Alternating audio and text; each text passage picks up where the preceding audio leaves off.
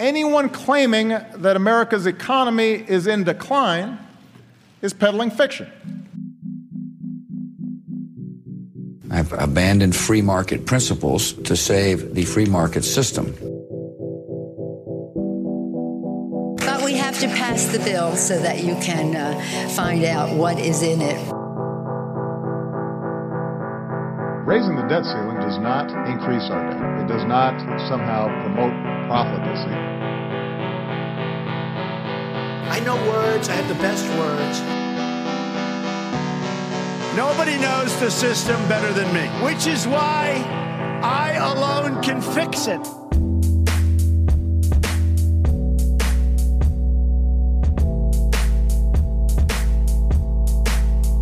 What is up? What is up, everybody? Welcome back to a brand new episode of Peddling Fiction. I'm your host, the voice and soul of so-called fiction, Johnny Profita, and back with me to discuss the banking crisis in the U.S. is Justin Hillbilly Boy Campbell. What's going on, man? Not much. You know, what I've discovered is if you bury all of your cash in coffee cans in the backyard, then none of these banking problems have any effect on you whatsoever. You got to do it true hillbilly style. That's right. Yeah, it might disintegrate or get eaten by like a gopher. But yeah, it's not like the banks are protecting you from inflation at this point. I mean, none of these banks are able to pay anything near the Fed funds rate because they're all fucking, I mean, I think all these banks are insolvent, to be perfectly honest. And it's just a matter of time before the tide washes out and we really get to see how bad the damage is. But everything good on your end? No small community banks over there in hillbilly land going under? No, we actually, my son is going to be starting his first job. So we went and got him a bank account opened up at our little local bank, and nobody seems to have any concerns around here. That's the advantage of living out in the middle of nowhere. Is if you walk in the bank and ask somebody a question about it, nobody has any idea what you're talking about. It's like, okay, this is kind of nice. Yeah. Well, I don't imagine he's going to be over the FDIC limit of $250K at his first job, unless he's working for Silicon Valley or Wall Street or some politician. Lobbyist. I think they're paying him like $12 an hour to wipe butts at a nursing home. So it's a good entry level. Oh, nice. That'll build a lot of character. Yeah, builds character. Trying to train him whenever I get old. Yeah, every time my old man would make me do something that was just like an awful job, you know, like cleaning the gutters or whatever. He's just like, yeah, just do it. It builds character. That's why I am the man I am today. Yeah, everything good on my end. I got one of my Peddling Fiction mugs back because I've been packing up all my stuff and moving it across the Midwest and selling off assets like I'm one of these fucking banks. Like I'm filing Chapter 11. I'm selling off furniture like it's going out of style. But yeah, other than that, I was on last night. I did Run Your Mouth with Robbie the Fire. And we talked about some of this banking stuff. Always a good time to talk to him. It's always interesting too because he likes to jump around a little bit. He's got that ADD thing going on, so it's challenging to keep a straight line of thought with him. But always a good time. Love me some Robbie the Fire. A neurotic Jew never would have guessed it. Yeah. No, I think we had a pretty good conversation. There was a lot of stuff that I wanted to kind of talk about with him that I didn't really get the opportunity to. So I figured we could do an episode on this today. But yeah, check out Run Your Mouth. We did a live show at like 9:00 last night. So yeah, should be a good time. And then on Saturday, I did a comedy podcast. A buddy of mine has started a comedy podcast out here in Chicago. It's called Leg Day. And so I was on with those three jamokes. Had a pretty fun time doing that podcast. I haven't gotten the audio for that. I'll probably put that out one of these days when I'm doing some traveling or whatever. But yeah, that was cool. That was a good time. So I've been busy. Been running around, packing stuff up, selling stuff, doing podcasts. And losing an hour of sleep thanks to fucking daylight saving. I thought we were done with that. Apparently not. The two things that are always consistent in life are taxes and daylight savings time, I guess. I think if I remember correctly, Mexico's done with it. I don't think they're changing their clocks anymore. I know there are parts of the country that are like near the time zone that just don't change it. So like if it was here, we would be in Central Time for half the year and then Eastern Time the rest of the other half of the year. Like we just wouldn't change time basically. I would be completely okay with that. I don't know how it would work like across the country, but whatever. I don't care. I just don't want to deal with it. Like it's too much of for me working night shift, having it still be dark in the morning when I'm like driving sucks. And then having it still be daylight in the evening when I'm trying to get settled into work, it fucks up my routine. Like I don't like walking outside and it still be light out. I guess everybody else is like the complete opposite. Right. Yeah. Yeah, that was always depressing when I would leave for work in the morning. It was dark and freezing cold most of the time. And then, yeah, you come home and it's dark and freezing cold again. And you're just like, what the fuck am I doing with my life? Just like the same fucking, the hamster on the wheel analogy. Like there's nothing more apropos for that fucking lifestyle. And I am so glad that it is behind me. So, well, assuming, yeah, we don't have an epic banking collapse and a collapse of the total economy in the U.S., it should be okay for the foreseeable future. But things are looking pretty like I know I've been saying we're on the precipice of a collapse for like 4 fucking years. This seems like we're getting towards like the end game that we've been talking about. Like every Austrian economist has been kind of talking about what these low interest rates were going to do to the financial system and the corner that the Federal Reserve has been painting themselves into, because they're completely out of options. This was always impossible for them to accomplish this thing where you keep interest rates low for 12 years at basically zero. You blow up bubbles all throughout the economy and housing, in real estate, in the stock market, in the bond market. Everything's just bubblicious. And the second you try to raise rates, I mean, you're just pulling the rug out from this phony economy that you've got propped up. And they have two choices. They can continue to try to prop it up and destroy the dollar in the process, or they could save the dollar and we just have like a really big economic collapse, depression, the likes of which none of us have ever seen. And it's so, well, I guess we can back up for anybody that has been living under a rock, I guess, for the past 4 or 5 days.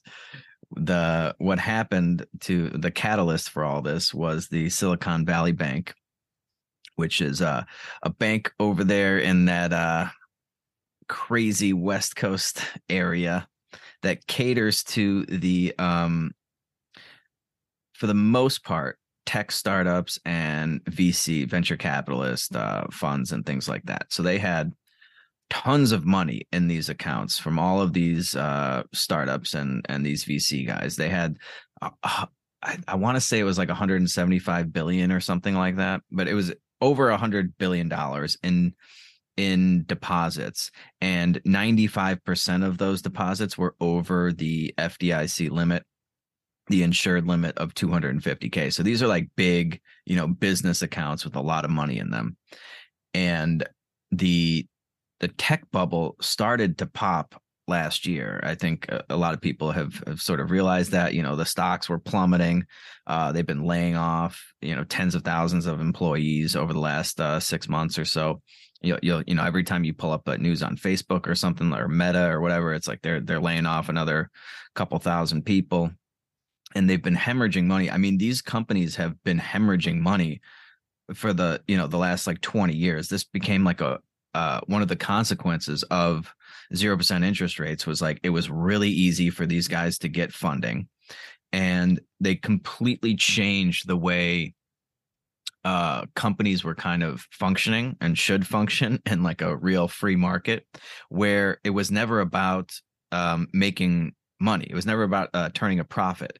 It was all about just getting users and gaining market share enough to the point where somebody would buy you out or you would go public.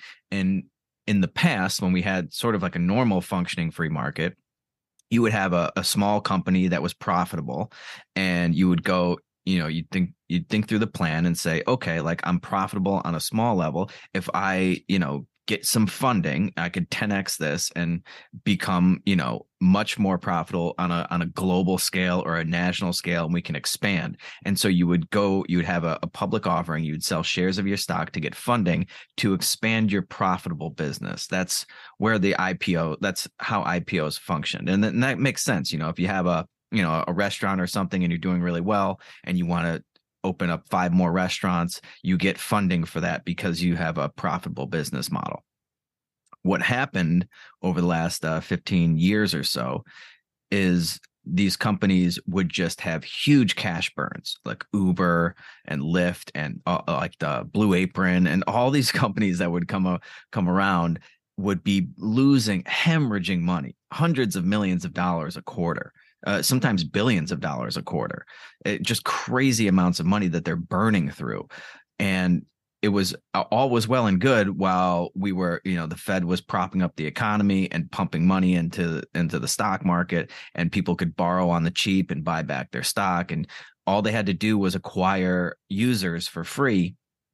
And then once you get a big enough market share or enough users and everything, that even though they're losing, $200 million a quarter, they would go public, and the stock would shoot up and they would get their payday. That's how the VC guys got their money back, right? It was, instead of having a profitable business that you expand, you have a business that's hemorrhaging money, and the smart money gets in at the at the smart money IPO price, and then the dumb money comes in and they get their fucking payday and they exit. So they've completely flipped this thing on its head, and this cash burn, I think, was a lot bigger and more prolonged than Silicon Valley Bank was prepared for. And so they've been drawing down on these balances like left and right, and they did not have the capital. And the other problem with these low interest rates, it basically forces these banks to lock in really low yielding bonds, treasury bonds, low yielding paper, we say. So years ago, when interest rates were at 1-2%, they bought a bunch of long-term treasuries, and they locked in these low interest rates because they were slightly higher than the short-term rates. Like they probably got an extra 50 basis points, instead of 1.5%, maybe they get 2%, but they have to hold that paper a lot longer. And as the Fed was raising those interest rates, probably a lot quicker than these idiots at these banks had anticipated, or maybe they thought that they could outlast Powell and Powell would cave before their balance sheet went belly up. But as these interest rates went up and up, the bonds that they were holding, as essentially, they classify it as cash equivalent, because it's supposed to be a very liquid market. There's always demand for treasury bills because it's the U.S. government, and we can just print money to pay off all these debts. So it's considered as good as cash. And so, but as interest rates go up, those bonds that they're holding, the value of those goes way down, because nobody's going to want to buy a bond that yields 2% when you can buy one, a short-term one that gets you 4 or 5, and you only have to hold it for 6 months. And so the value of their portfolio was tanking, and they had all these unrealized losses. And they're running out of capital. They're undercapitalized by, according to the, whatever the federal regulation limit was. And they had to raise a bunch of capital to meet the demand for all these companies pulling money out. And so they started selling a lot of these securities, and they took a huge loss on them. I mean, they lost like $1.8 billion selling these securities, and they were going to try to reinvest a lot of that money into some of these higher yielding short-term securities to sort of, rebalance their books. And when Wall Street sees them hemorrhaging money on the sale of these securities and that they're undercapitalized, that creates a big panic. So people start selling the stock, and then they have to offer more stock, and that dilutes the share. And just it's like this fucking thing that feeds off of itself, kind of like the bank runs do in general. And then you get these all of these really concerned Silicon Valley funds that are like, we better pull our money out because, you know, we need to, we can't have this bank go under. We need to make payroll. We need to, you know, we're burning through $50 million a month or something like that. We better get our money before this bank goes under. And so they pulled out like $42 billion in like just over a day, from like Wednesday to Thursday. They pulled out $42 billion. And by Friday, this bank was kaput. I think that's a pretty good summary of what happened. And the concern is that all of these other small banks are in a similar position. And that's a real concern because, you know, they like to blame this on deregulation. I have Bernie Sanders' retarded fucking statement here next to me that we can read through it in a second. But they always, of course, it's Donald Trump and deregulation. As always, the standard line from government, which just drives me batshit crazy, is like, you see, we had the protections in place, and you free market capitalists took those protections away, and look what happened. Epic collapse. Or it was like, we've been trying to get these protections in place, and you've been preventing it from happening. And if you would have just let us regulate them more, if you would have given us more power over this sector, we could have stopped this from happening. That's the answer to everything. It's always more power for the government every single time. And of course, they can't point to. And of course, go ahead. Yeah, I was gonna say they can't point to anything in particular that actually would have prevented this or that was removed. And even if there was something in particular that, like some regulation that got removed by the Trump administration, you've had 2 years and control of the House and Senate. Why didn't you put it back in? Like, if it was so important that it was the only thing that was keeping the market from completely going belly up, why didn't you put it back in at some point? Well, because they don't want to solve problems. They want problems to happen so that they can have another power grab and that they can score political points. That's why nothing ever gets fixed. I mean, they want it to blow up, just, you know, to the point where they can blame it on, you know, Orange Man or capitalism or something like that, so they can take control over something else. And the funny thing is that we can point to plenty of regulations that cause this problem in the first place. One of which is from the Dodd-Frank bill legislation that came out of 2008, the 2008 financial crisis, which was like, you know, at the time, one of the biggest pieces of legislation to come out. It was like 2,500 pages long. So I don't know what kind of regulation Donald Trump allegedly removed from Dodd-Frank that led to this collapse, but they had 2,500 pages to make it work, you know. But one of the regulations for these banks is they have to hold a certain amount of treasury debt on their books as part of like being collateralized. So like they have to, they're like, by law, they have to hold a certain number of treasury bonds and treasury bills in their portfolio. And that's part of the problem that these banks are running into. They had to buy these things at really low interest rates.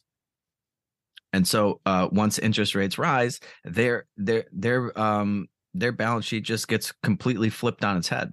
And that's why they can't pay anywhere near what the Fed funds rate is. What is it, like 4% now or something? I don't even know where it is, but I know for a fact I'm not even getting 1% on my savings account at Chase. I mean, they can't even come close to paying these things. And that's because I think they're all completely fucking insolvent. And they were just kind of holding out until hopefully Jerome Powell caves and reverses course. And I think that's not far off. I think we're definitely going to pause now. He's not going to be raising rates anytime soon. And I think eventually he's going to have to reverse course, because this is bad. I mean, all of these small banks are in really precarious situations, And we already have a consolidation of banks thanks to the 2008 financial crisis reaction, where all of the big banks got bailed out, and Chase and Bank of America acquired some other banks, WAMU and Wachovia. And so you have more and more concentration into a smaller number of banks, and it's just a goddamn disaster. I mean, they're always concerned about too big to fail, and they create the exact situation where banks are just going to get bigger and bigger and more too big to fail.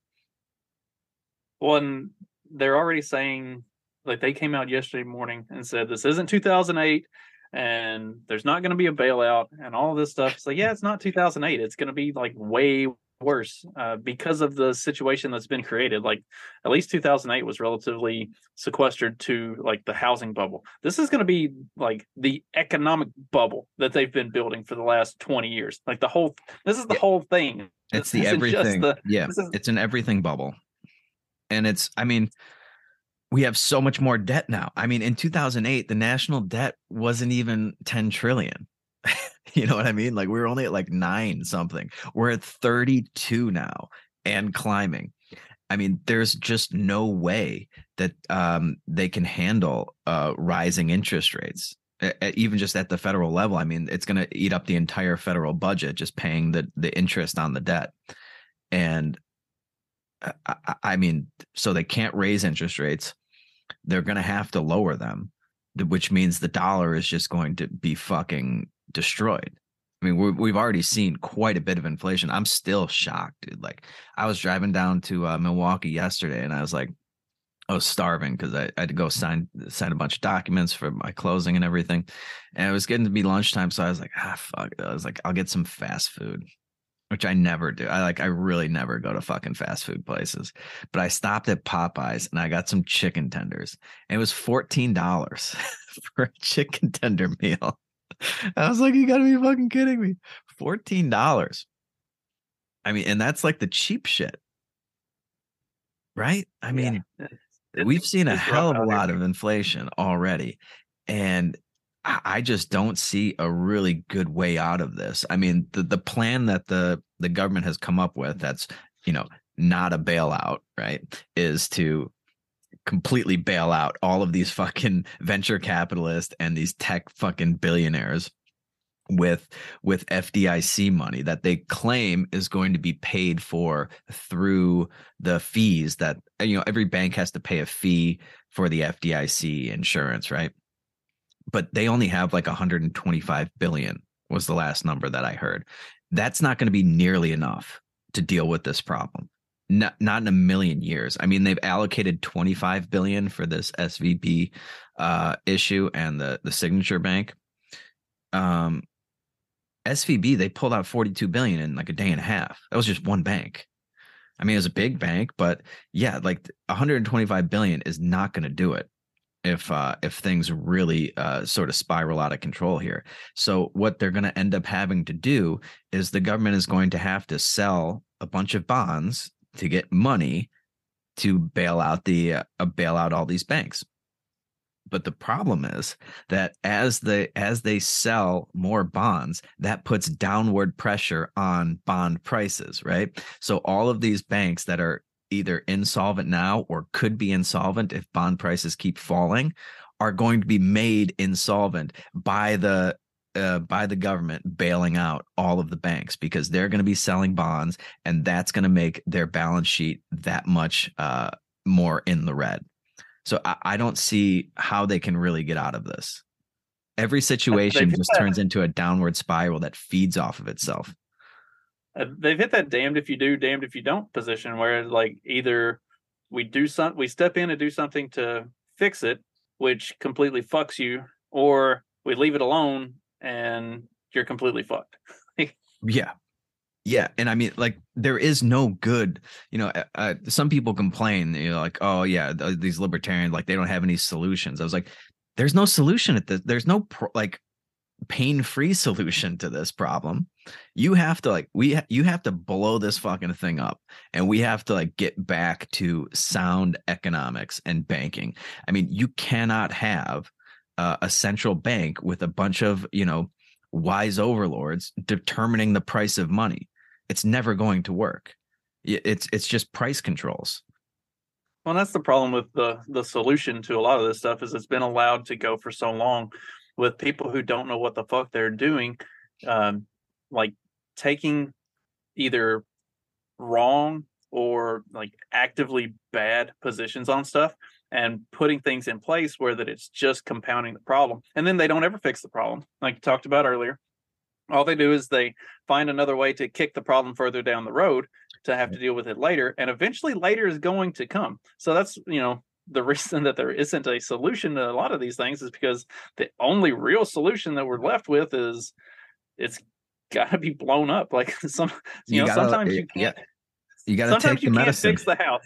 Right. Sometimes you can't fix the house. You've just got to doze it and start over again. And that's where they've put us with a lot of this stuff. And it's because of terrible fiscal policy for 50 years or more.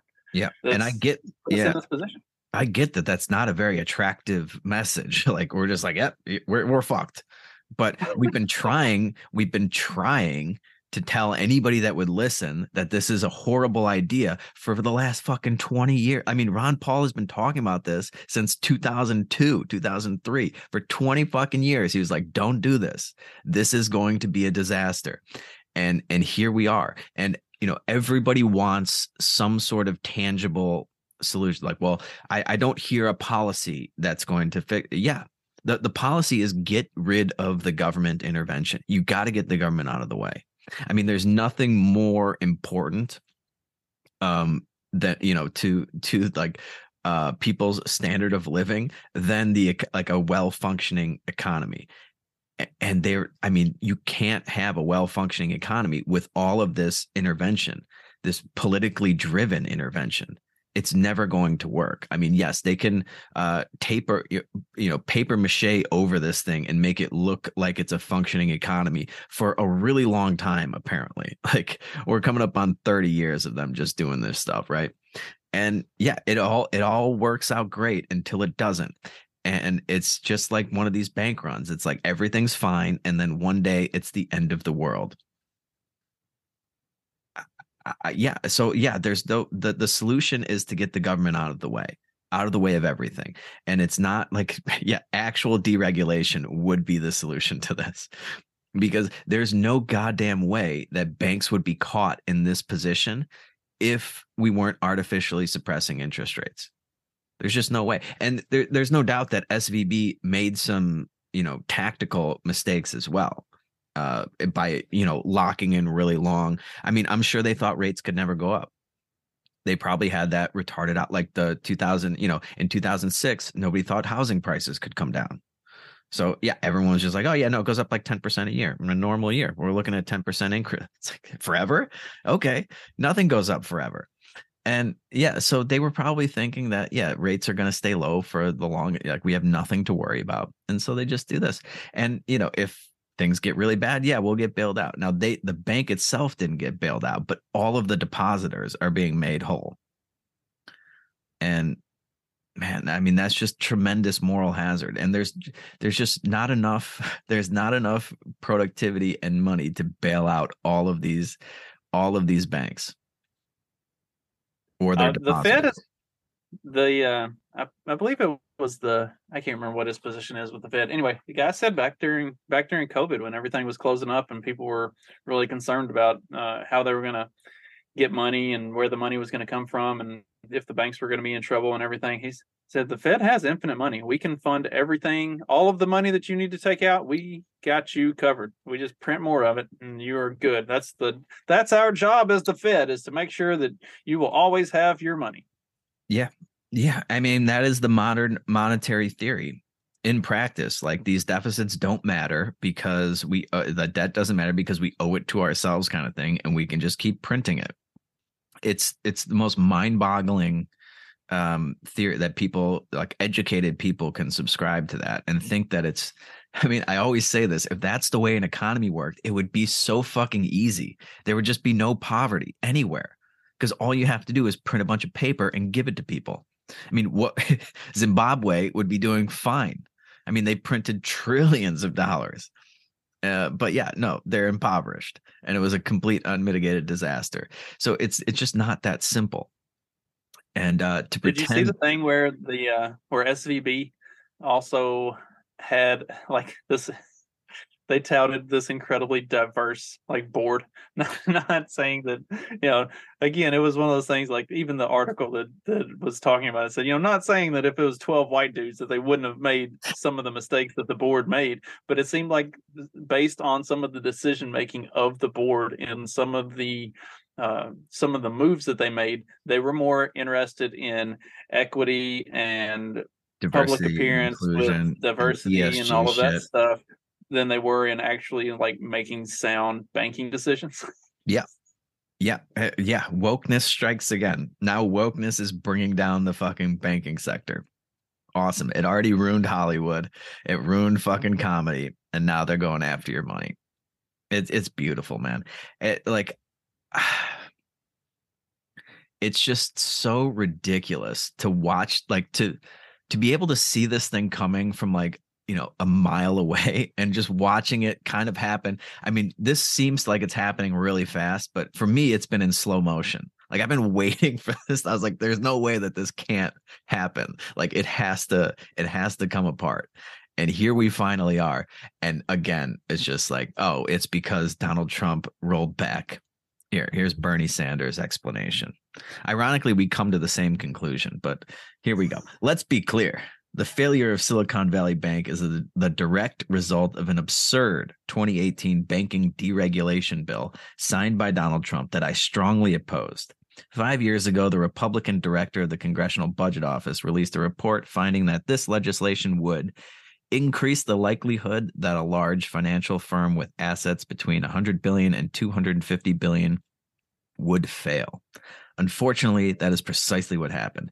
During the debate over the legislation, again, it doesn't point to what the legislation actually did.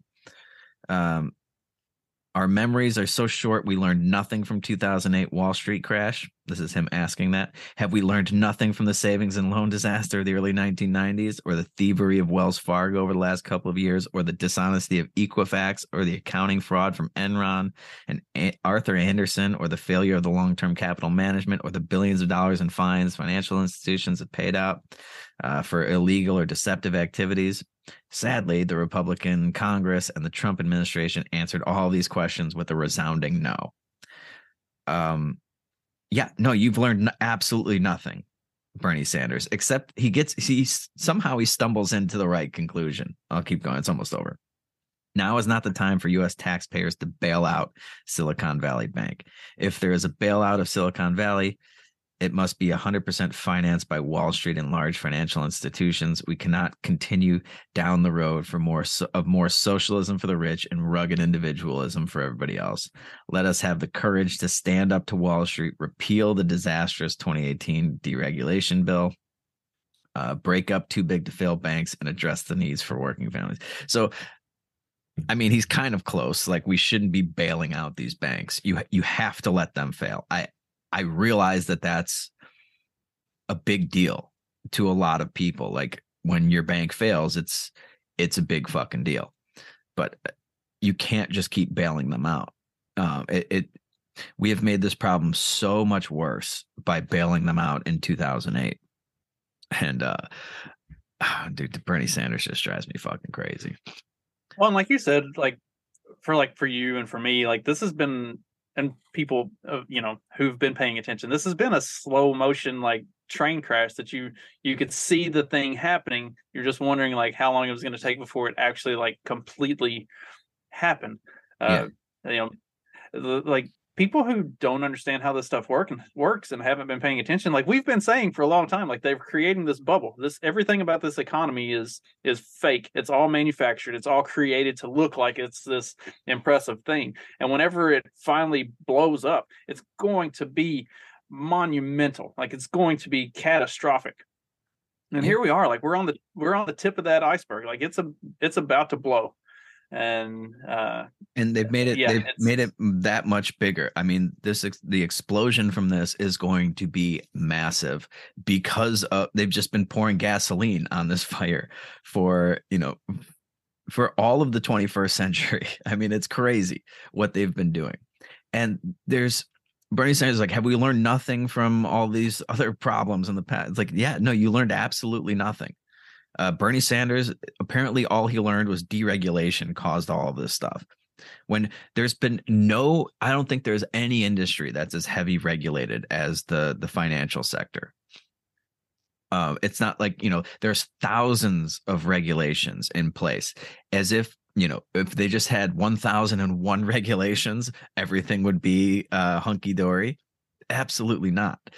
I mean, they have created the exact situations where all the bad actors that Bernie Sanders was blaming for a lot of these issues, where they can function without fear of repercussions. I mean, all of these bankers were getting huge bonuses when they were buying back their stock and pumping up their stock price. Why were they able to do that? Well, they could borrow for fucking nothing.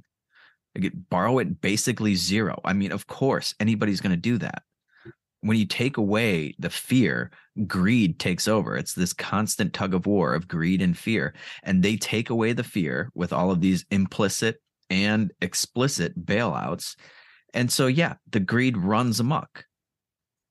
Well, and like, as far as who's actually running things and making these policies the way they are so that it does benefit the banks, and your average politician should look to his left, look to his right. All three of you are in the pocket of the banks. The banking industry is the number 2 lobby in Washington, right behind it. So it's pharmaceuticals is 1, banking is number 2, and there is a pretty significant gap. Like the pharmaceutical lobby is outrageous. The gap between 2 and 3 with the banks I can't remember what the third one is, but it's almost as big. Like the banking industry is a huge lobby. Like they are just dumping money into making sure that this legislation is done in a favorable way so that they can operate like this and continue to keep these the bubble blowing up. It's like, I love when they blame deregulation. It's like, well, who do you think writes the regulation? It's the lobbyists for the banks that write it. So if you don't think JP Morgan is writing verbatim exactly what they want in there and paying this lobbyist hundreds of thousands of dollars every month to get that language written into the bill, you're on a different fucking planet. And I would argue that the banks are essentially just nationalized now. I mean, I don't see a difference between the government, the Federal Reserve, and JP Morgan Chase and Bank of America. I mean, it's all just one thing now. I mean, it's like I'm not saying that they are technically nationalized, but if they were nationalized, they would be operating exactly the same way. It's like the rail industry. It's like the rail industry with the rail unions. Like, are they nationalized? Technically, no. But with the way all of that is structured, they may as well be. It's the same for the banks. Yeah. It's like a distinction without a difference. They're functioning the exact same way they would be if we just had a fucking complete government takeover of the banking system. And just like everything else the government takes over, it's a complete unmitigated disaster. I don't even know if they're doing this deliberately. It wouldn't surprise me. I mean, there is a huge push to go to central bank digital currencies. I think that is probably the end game that they're looking at here. I mean, they're fine destroying the dollar as long as they can transition into some sort of digital currency that they can have total control over the people. I mean, if you don't think that the U.S. government wants to control the American people the way China controls their people, you're fooling yourself. I mean, why do you think their answer to everything is always like, oh, well, you shouldn't have taken away that power that we had. That's what did it. Or you should have given us this power that we asked for. That's why this happened. It's always about more power and control. So I wouldn't be surprised if they're just fine blowing this whole. I mean, they know that they can't be this stupid, right? I mean, yes, AOC can be this stupid, but some of these people that have been in politics for like 30, 40 years that got like a halfway decent education, they're not all this stupid. They know how this game is played, and they realize that they are in the last throes of this thing. So they are raiding the fucking cupboard for anything else that they can get out of it. And then they'll put in place some sort of or they'll make a huge push for central bank digital currencies. And that, I mean, if the American people let that happen, it is the end of the country as you know it. It's not even close to really a free country anymore, but any semblance of that is going to be completely destroyed. It basically, like the dollar, you know, it's like 98% of the value has been destroyed since 1913, and we got 2% left. That's about as much freedom as we have left too. And if you let them put in place like a digital currency that they can, you know, use a social credit score system and control you through all of these nefarious ways, follow everything that you do, that'll be the last 2% of your freedom gone. Well, like you were saying about, you know, they're not that stupid. Even if the politicians themselves are all that stupid, they're not the ones who are crafting the legislation. They're not the ones who are writing the bills, and they're not the ones who are actually making these decisions. They're the public faces that go out and present all of it to make it palatable for the general public. Like the people behind the people behind the scenes who are actually writing this stuff, making these decisions, the lobbies and the people who are dealing with the lobbyists, like it's a big machine, and we only see a little bit of it on the surface. The people who are not seen and heard, they are incredibly smart, and they know exactly what they're doing, and they're going to make sure that it ends up falling in their laps when it all falls. Yeah, that's a really good point. And right now they still have a vested interest in the dollar because their whole system is designed around that. But once that goes to shit, yeah, then they'll be very easily persuaded to push for something else that gives the government everything that they want and gives them everything that they want, and fucks over every Joe Sixpack and Johnny and Susie do-gooder in the country, man. It's not looking good. Not looking good. Empty your bank account and buy goats, pigs, and cows. Move out to the middle of nowhere and insulate yourself from the coming collapse. You certainly need to figure out what you want to do with your money. I wouldn't have it sitting in cash. That's for sure. And there's not a lot of things. I mean, inflation is a really, really bad. I mean, it affects everything, and it's really hard to avoid it. But there are certain things, even if you don't have like a ton of money, you can still, you know, stock up on things that you know won't go bad, that you'll need in the future and things like that. But yeah, if you can get invested in something that's going to generate you some cash flow in the future and that won't lose its value, I would start looking into that, because yeah, sitting in cash is just, they're going to crush you. And yeah, we're not giving financial advice, by the way. So this has made me reconsider selling the other house, just because, like, might not be a bad idea to have that asset sitting around just in case down the road. It's you know, weird times, because I know I can rent it for way more than what it costs me every month anyway. So like, I could keep it and rent it out, and then I've got an asset sitting there that if I needed it at one point in the future or whatever. It's, you know, it's interesting times, and it's one of those times that you really need to be talking to an actual financial advisor, not us, and figuring out what you want to do, because you need to insulate yourself as much as you can from things getting bad, because it's not a question of if, it's more of a how quickly. Right. How quickly. And yeah, depending on the government to come to the rescue is just, it's never going to happen. It just, they're only going to save themselves. They'll be the ones that come out of this smelling like roses, and you will, you know, maybe you'll get like a $1,200 check or something. You know, it's like after like a year and a half, like, yeah, here's $1,200. Good luck with that. There's nothing they can really do to fix this. There's nothing they can do to save you, regardless of what they say. We're all kind of, I wouldn't say we're on our own, but we're all responsible, you know, for ourselves. And yeah, we can help each other. But man, yeah, build a nice community there. Get away from these big government centers of control. It's gonna get ugly, man. And there is a trade-off. You were saying, yeah, it'd be nice to just get that recurring monthly income, but yeah, if you sold it, you'd have a nice little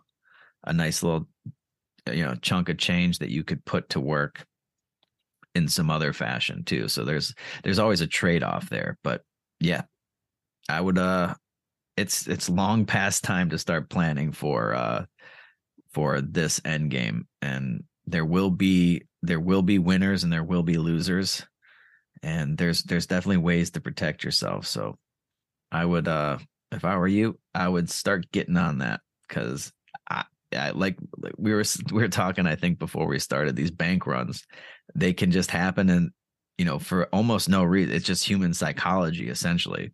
Like if nobody went to the bank and pulled out their money, like everything would be fine, in theory, right?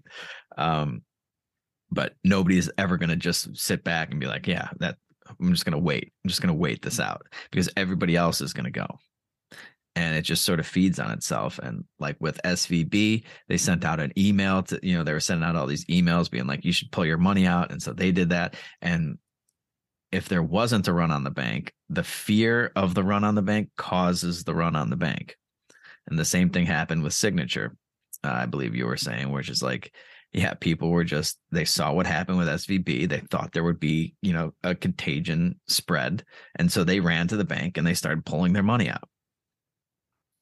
It can happen real fast, and you want to be through the exit before all these other lemmings that think nothing, the financial sector is strong. I mean, we're seeing all of these quotes from like Janet Yellen and Joe Biden, and everybody's saying that everything's fine. Your deposits are fine. Your money's going to be there.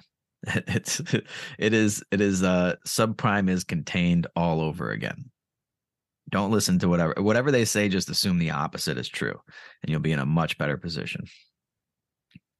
Well, and now there are reports coming out. I just had this pop up on my ticker that California's Governor Newsom failed to disclose personal ties to Silicon Valley Bank while lobbying for a bailout. Imagine that. Shocking. Yeah, that doesn't sound familiar at all, does it? Like everything that happened in 2008. It's like fucking, oh, you mean you worked at fucking which was it? I forget which fucking, it was Paulson worked at oh yeah, shit. Well, they all worked at these fucking banks. Morgan Stanley, I think, maybe. Yeah, it's like, oh yeah, you fucking worked there for like 10 years and now you're in a position to get them a bailout. Yeah, it's like, man, this revolving door thing is real. And it doesn't matter how many fucking regulations they put in place, they find ways around it, or it doesn't apply to them. And yeah, we all get screwed and they all get fucking filthy rich.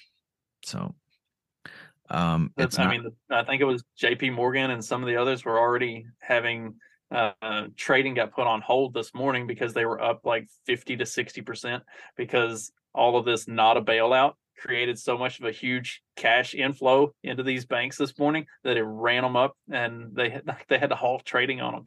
And not a bailout. We just got this. They usually halt it the other direction. Yeah, they usually halt it because all these banks are collapsing.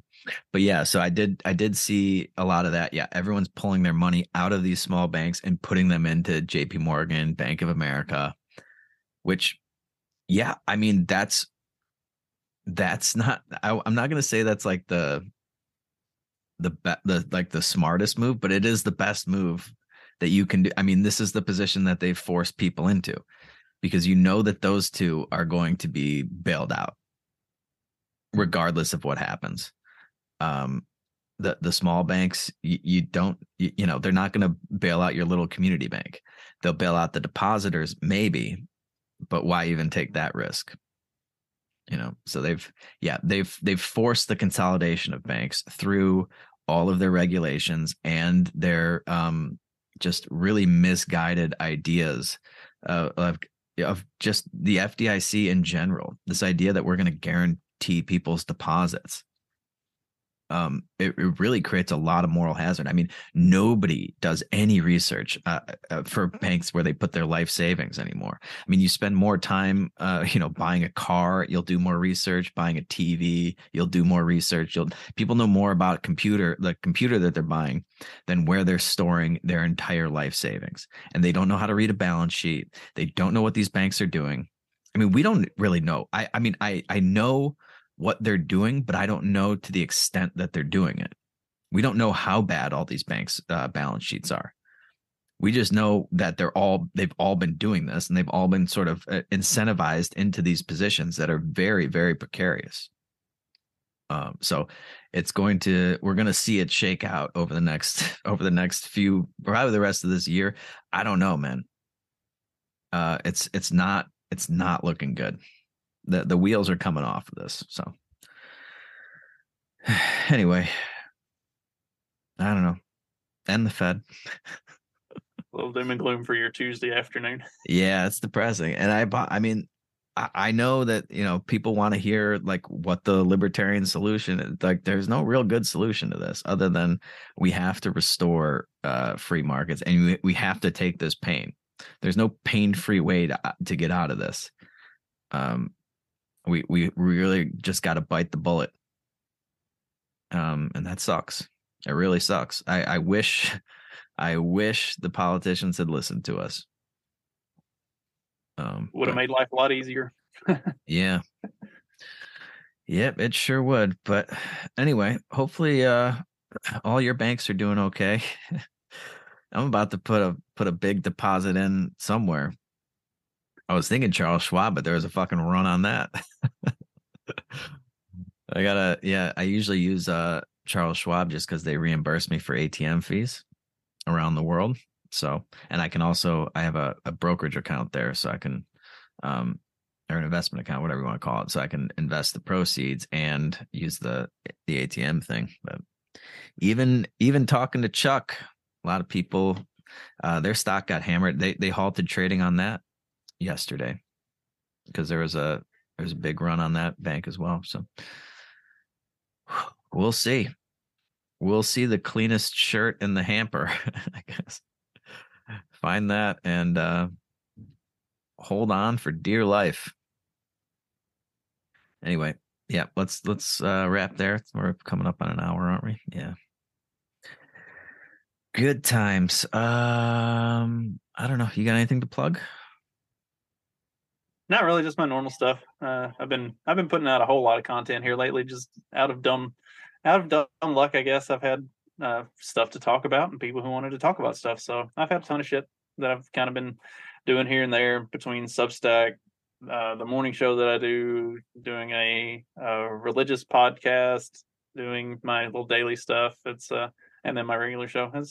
I've been having a lot of fun just kind of talking about random different things with different people and putting a bunch of stuff out. So about any topic you want to look at, I've probably covered it at some point in the last 2 weeks. All right. That's good. And we'll do another Friday live episode. What's the date on Friday? Is that like the 17th or something? I believe that is correct. Okay.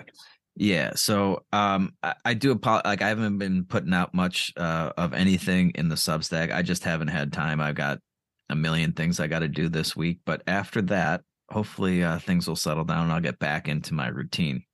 So until then, follow me on Twitter at PedalFiction. And if you want to become a supporting listener, is this Friday happy hour? No. Well, I guess it is. It's our regularly scheduled one because we did a makeup last Friday. All right, we'll do another Friday happy hour. That's 3 in a row. Well, a Saturday and then 2 Fridays. We'll try to get that going. And if you guys can do all that for us, we'll be back on Friday live with a brand new episode for you. Until then, you know the drill. Just keep on pedaling that so-called fiction. Peace.